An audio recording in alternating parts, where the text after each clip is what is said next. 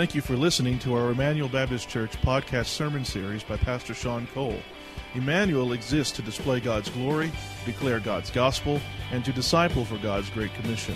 If you have any questions about this message or would like more information about our church, you can visit our website at www.ebc-online.org. Now here's Pastor Sean. In chapter 4, we'll get there in just a moment.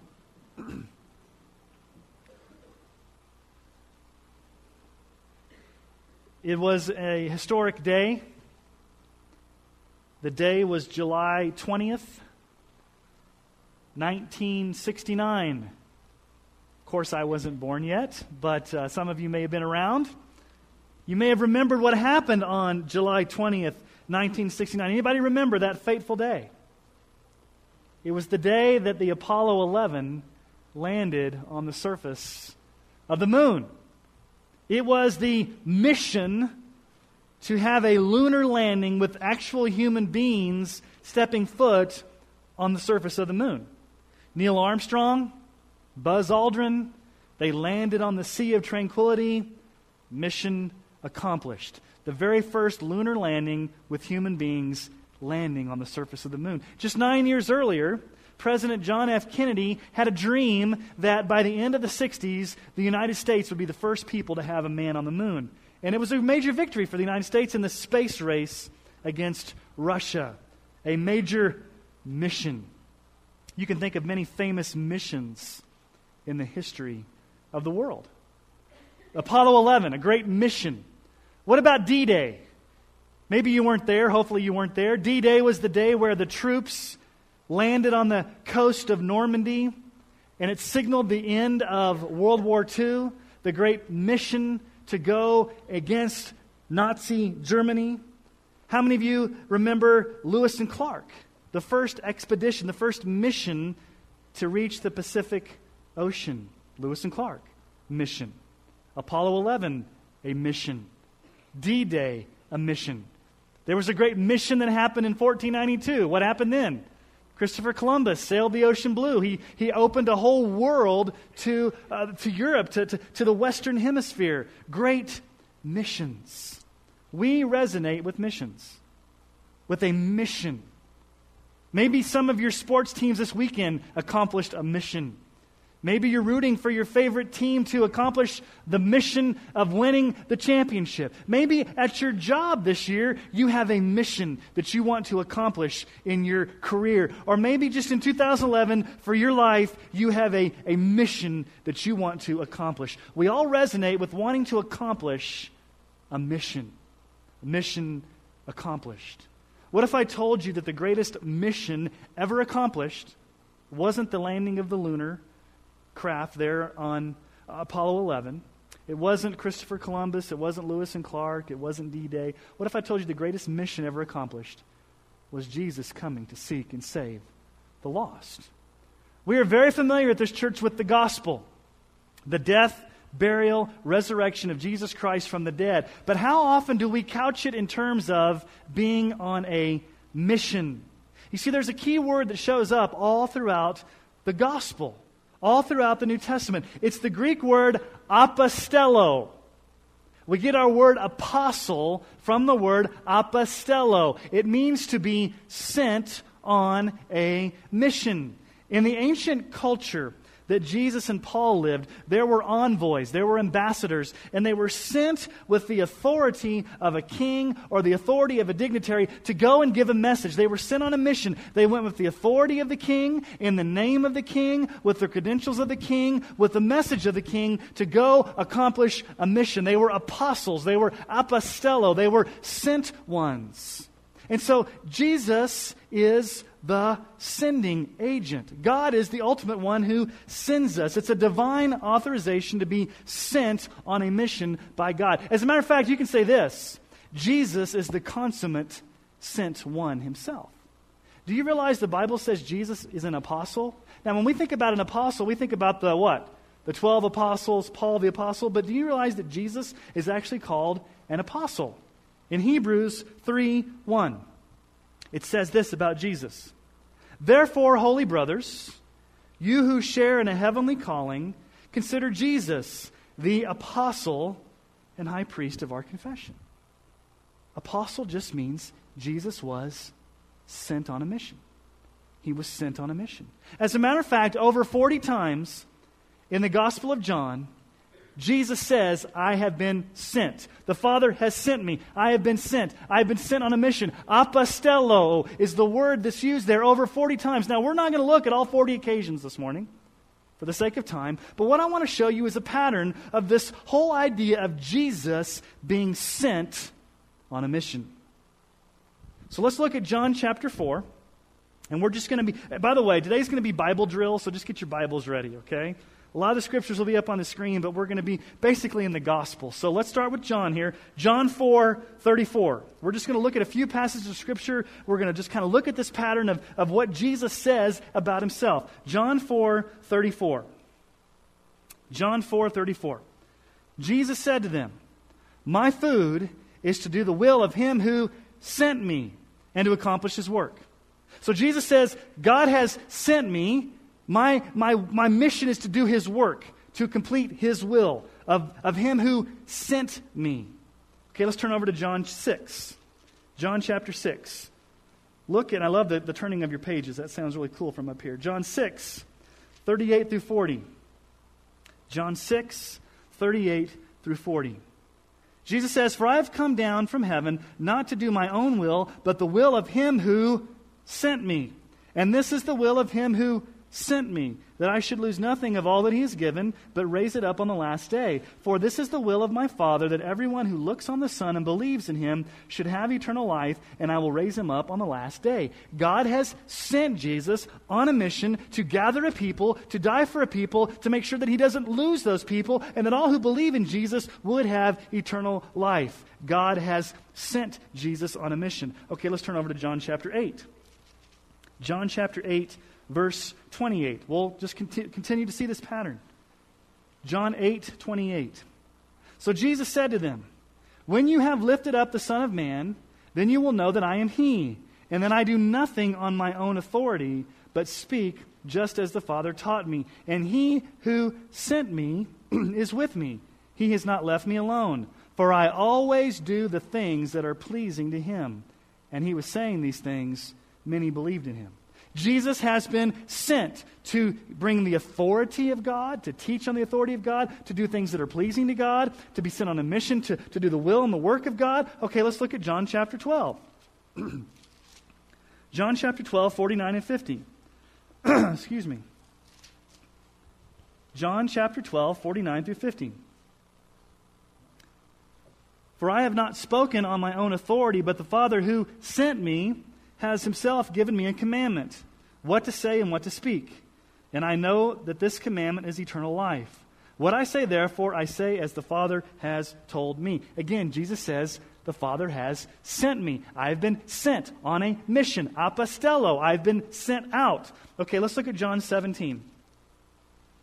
This is Jesus' high priestly prayer. This is moments before Jesus goes to his death. Before he's being arrested, he's in the garden. He's praying to his Father. We get to see the heart and mind of Jesus as he's praying to his Father. Let's listen to some of the words of Jesus' prayer. John 17:3. And this is eternal life, that they know you, the only true God, and Jesus Christ, whom you have what? Sent. Look at verse 8. For I have given them the words that you gave me, and they've received them, and come to know the truth that I came from you, and they have believed that you sent me. Verse 21, that they may all be one, just as you, Father, are in me, and I in you, that they also may be in us, so that the world may believe that you have sent me. Verse 25, O righteous Father, even though the world does not know you, I know you, and these know that you have sent me. Jesus has been sent. Over 40 times he says, the Father has sent me. I'm on a mission to teach, to preach, to do the will of the Father, to glorify the Father, to speak on the authority of the Father, ultimately the mission to die on the cross and rise again on the third day to bring glory to the Father. So let me just ask you a very weird question. Was Jesus a missionary? And hopefully you're shaking your head. Yes. And we often don't think of Jesus as a missionary. What does a missionary do? A missionary leaves their culture, leaves their home. They go to a new culture.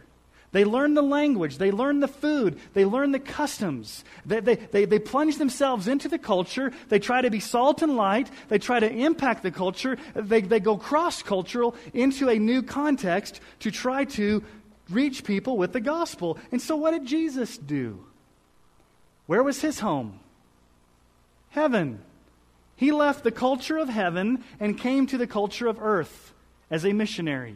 He was born into a family, Mary and Joseph. He took a job. He was a carpenter. He identified with us. He came as a human being, fully God, fully man. But he left his home in heaven, the culture of heaven, went cross-cultural into a new culture, earth, to identify with us, ultimately to die for us and rise again. I mean, John chapter 1, verse 14 tells us this. And the Word became flesh. That's speaking of Jesus. And He dwelt among us. He lived among us. And we have seen His glory as of the only Son from the Father, full of grace and truth. This Jesus who came to live with us took on, added humanity to His divinity, and He experienced all the same things we experience, except for one issue. He didn't sin. Hebrews 4, 15 through 16. Speaking of Jesus.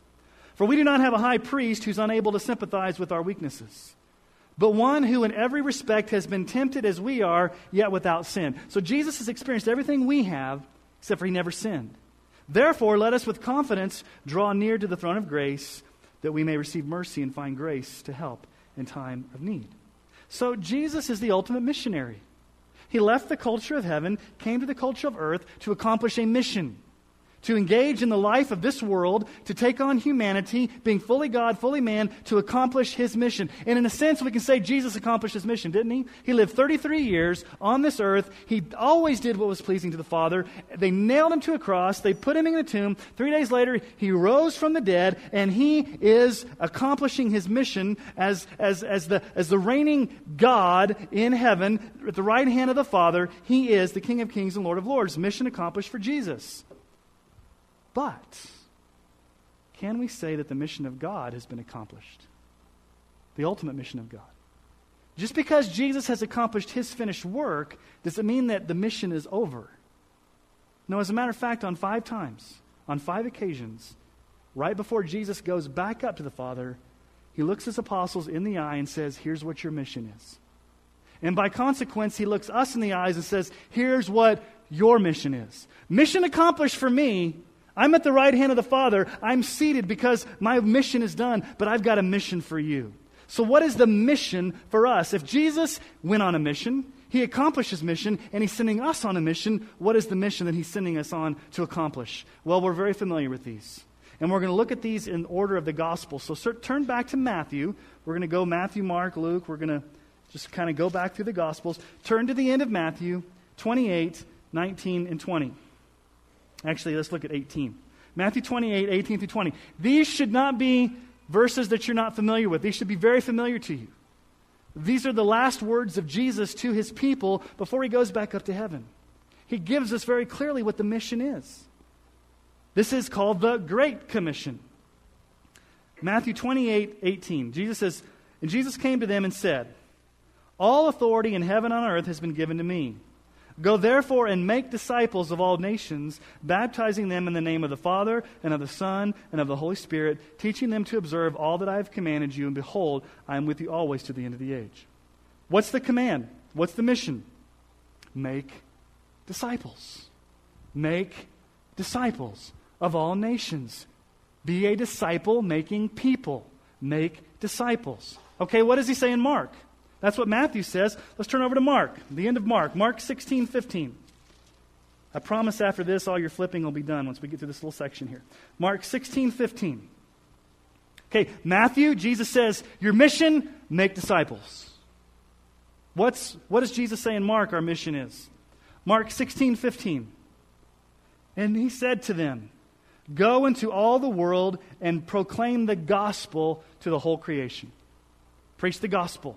Proclaim the gospel. Share the gospel. Tell the gospel to all creation. Make disciples. Make disciples. Gospel. Preach the gospel. Okay, let's go to Luke. Let's see what Luke has to say. Luke 24. Right before Jesus ascends, in Luke 24, verse 46, Luke 24, 46, and he said to them, "Thus it is written, that Christ should suffer and on the third day rise from the dead, and that repentance and forgiveness of sins should be proclaimed in his name to all nations, beginning from Jerusalem. You are witnesses of these things. And behold, I am sending the promise of my Father upon you, but stay in the city until you are clothed with power from on high." Again, proclaim. Proclaim what? Forgiveness of sins. Proclaim repentance. Preach the gospel to all creation. You're going to have to wait, though, because you're going to have to be clothed with power from on high. Now, how many of you know that there's a sequel to the book of Luke? Does anybody know that? What's the sequel to the book of Luke? Acts. Acts is part 2. Acts is the sequel. Acts is written by Luke. As a matter of fact, if you just look at sheer volume of Bible in the New Testament, Luke wrote the majority of the New Testament, more so than Paul if you just look at sheer chapters. So let's skip over John and look at the sequel. We'll come back to John. Skip over John and look at Acts 1:8, the sequel to Luke. This is number 4, the 4th time before Jesus goes up. He tells his church what the mission is. Acts 1:8. Acts 1:8, Jesus said, "But you will receive power when the Holy Spirit has come upon you, and you will be my witnesses in Jerusalem, and all Judea, and Samaria, and to the end of the earth." You will be my witnesses. The Holy Spirit will come upon you. You will be empowered to be witnesses. Okay, so we take all these together. Make disciples, proclaim the gospel, preach repentance, be a witness, be empowered by the Holy Spirit. All these things are what Jesus has commanded us to do. Now, go back to John for just a moment. Go back to John. And remember what we've been talking about all this time about sent. How many times did Jesus say he was sent? Over 40 times. I've been sent. I've been sent. The Father sent me. The Father sent me. I've been sent. Now look at John 17:18.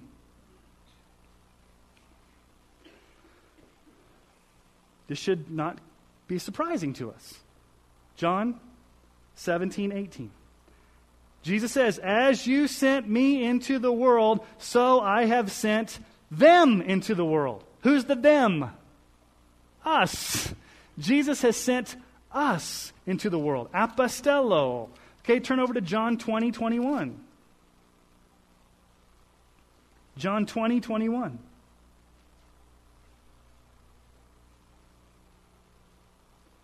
Jesus said to them again, "Peace be with you. As the Father has sent me, even so I am" what?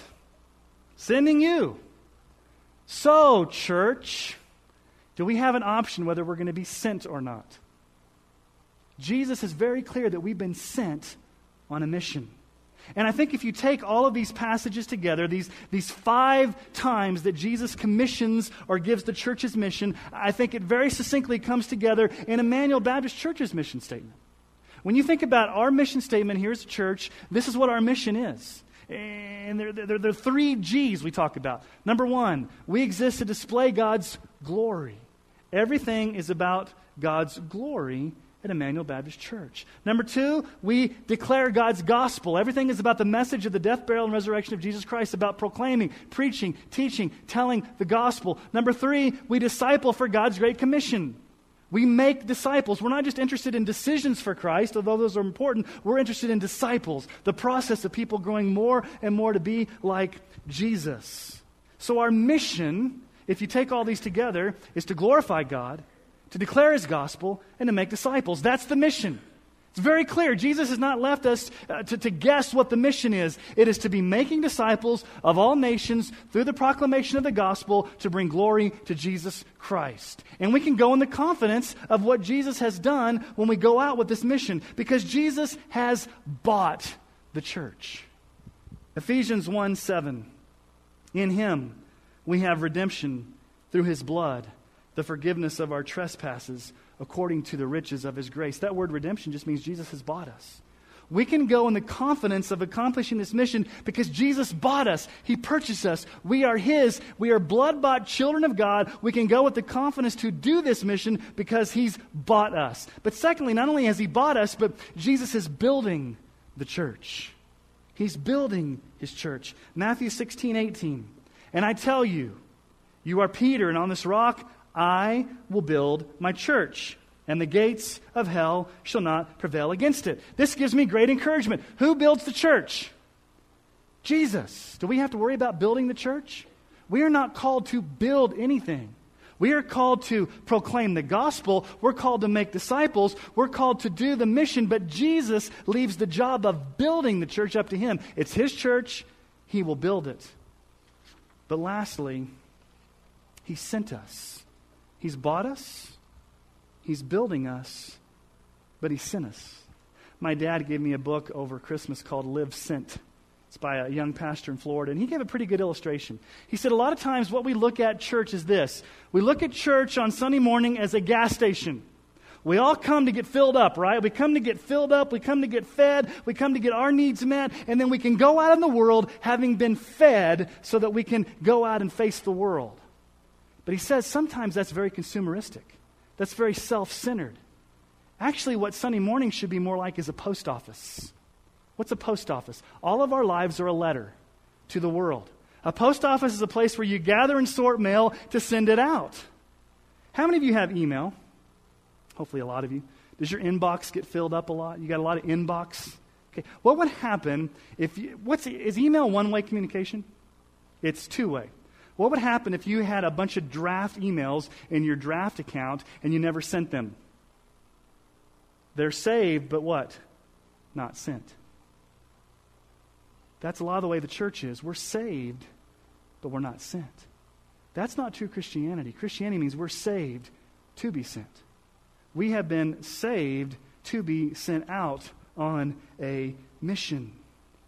Now, at this point, you can get very excited about the mission. Yes, we're called to go on this mission to reach the world, and we should be excited, but we also need to understand our culture, the culture in which God has placed us. Remember, Jesus came as a missionary to a culture.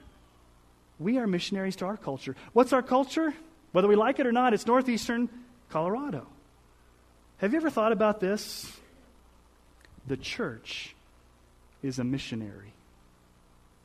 You are a missionary. Oh, no, I'm not a missionary, Sean. Missionaries are people that go over to foreign countries. Yes, those are career missionaries. But you have no choice whether you're going to be a missionary. Jesus said, I am sending you. See, oftentimes what we've relegated missions to is a program. We have a missions program. We have a missions offering. And there's nothing wrong with that. We just had our Lottie Moon offering. It was one of the highest offerings we've had in a long time. I think we almost reached our goal of 5,000. It's good to have missions emphases, a missions program, a missions offering. But see, missions is not a program. Missions is who we are as a church. The church is considered to be a missionary. It's not what we do, it's who we are. It's not relegated to just a program. Let me introduce you to a new word if you haven't heard this word before. It's kind of a buzzword. It's been around for 10 or 12 years. I don't know if I quite like it, but it's the best thing that's around right now. It's the word missional. Missional. It's an adjective. Okay? What's an adjective? An adjective modifies a noun. Who are nouns? We're nouns, right? We're people, place, and things. We're people. Missional should describe how we as a church live, how we as people live. Do you have a missional lifestyle? Is your life missional? In other words, does your life serve the mission? Does your life serve the mission of displaying God's glory, declaring God's gospel, and discipling for God's great commission? Do you see yourselves as being sent on a mission by Christ himself? So if we are to be sent as a missionary, and we're all missionaries, you all have a culture, you're all sent, you need to understand your culture.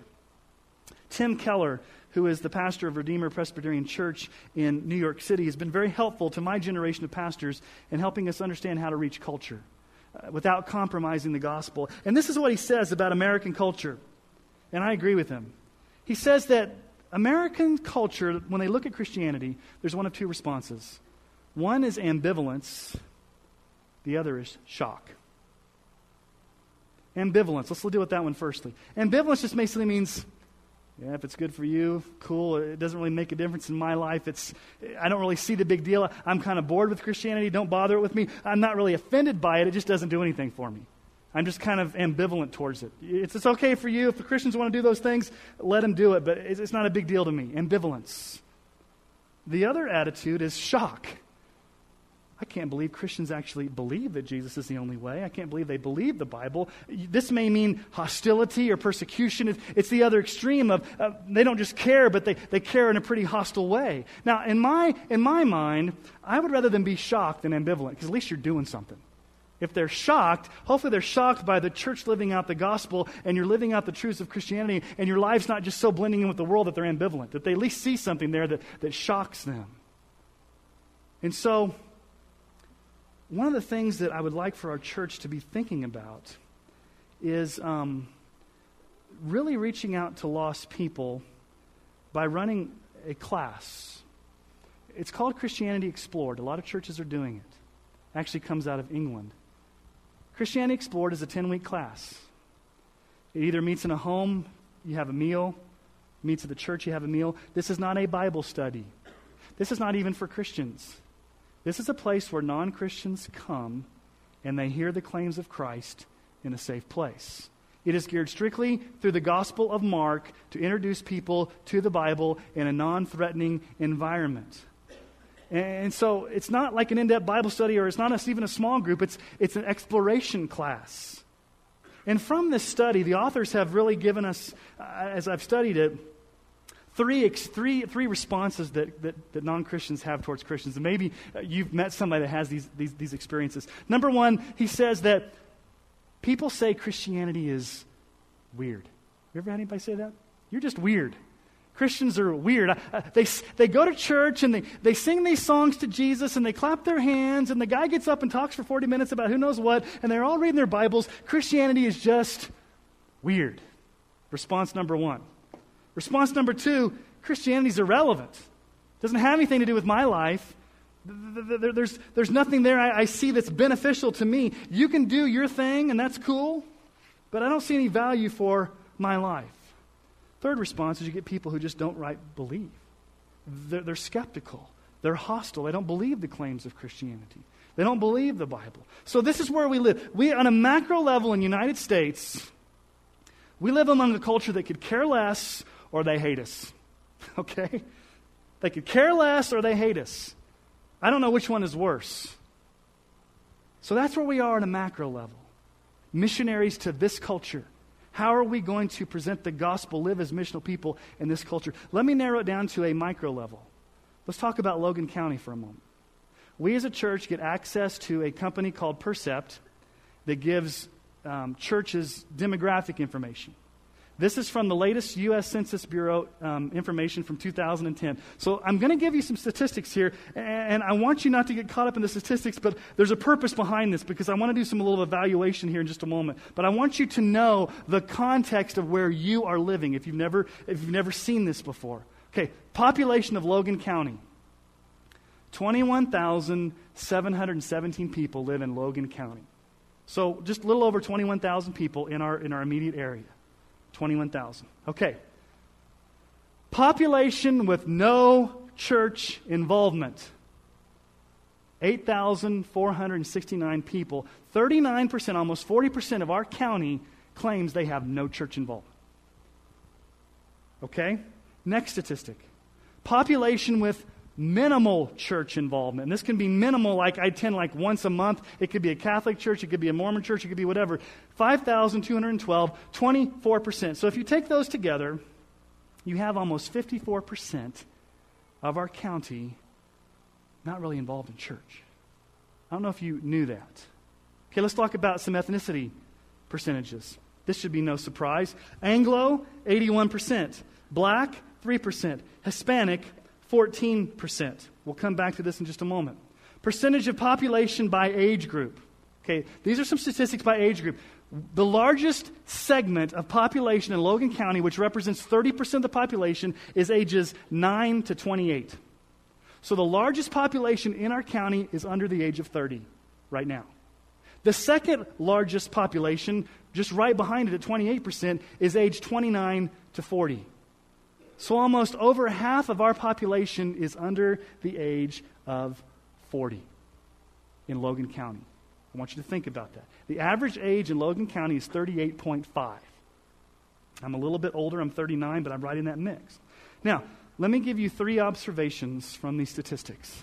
questions. I don't have the answers to them. I'm just throwing these out as questions, throwing these out as observations, throwing these out as things that we need to start thinking about as a church if we're going to reach the culture that God has placed us in. Number one, there are over 13,000 people in Logan County right now who are going to hell. 13,000. If you take those statistics to be accurate. Now, statistics are known to lie at times, but you take the minimal church involvement and the no church involvement and you put them together. And I believe that when you take the minimal church involvement, I can tell you as a pastor's experience, there are people that come to church that may sit in the pew but do not have a relationship with Jesus Christ. So think about that in your mind. We have a mission field of almost 13,000 people in our county right now who don't know Jesus. How are we as a church, how are you as an individual going to live a missional lifestyle to reach them? Now, I'm not saying Emmanuel's the only church that's going to reach all of them. There are many fine Bible-believing sister churches in Logan County, and there's enough lost people for all of our churches to reach them. But we need to start thinking about this large population of lost people. 13,000. Did you realize that? Maybe in your head you thought, we were a pretty church culture. 13,000. Secondly, there's a large Hispanic population in Logan County. How are we as a church going to reach those with English as a second language? Now, my wife teaches in Ayers Elementary, and she could probably tell you how many ESL students are in there and how many ESL students are in our school system. But I don't know what God's calling us to do. But we have a lot of people of Hispanic descent in our county that don't speak English as their primary language. What is God calling us to do about that? Does it mean that we plant a church? Does it mean we partner with another church? I don't know at this point. I just know at this point we need to look at the fact that we've got a population of people that need to be reached with the gospel in their own language. People that speak Spanish are not going to come here and hear me preach. Why?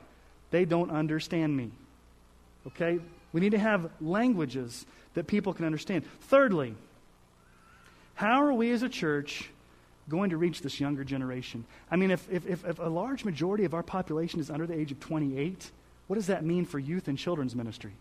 I mean, we have a wonderful children's ministry under Marcy Adles. We have a wonderful youth ministry under Pastor Andrew. And there's just ripe days ahead for this large population of youth and children. But I want us to think about something even deeper. Look around the church for just a moment. What ages do you see? We have some college students right over here, 18 to 22-year-olds.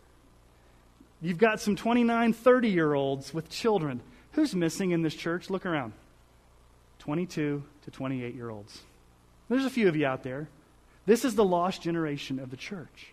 Most churches in America are not reaching the 22 to 28-year-olds. But that's one of the largest populations. These are the kids. I call them kids. You just let that land where it lands. These young adults who are having kids.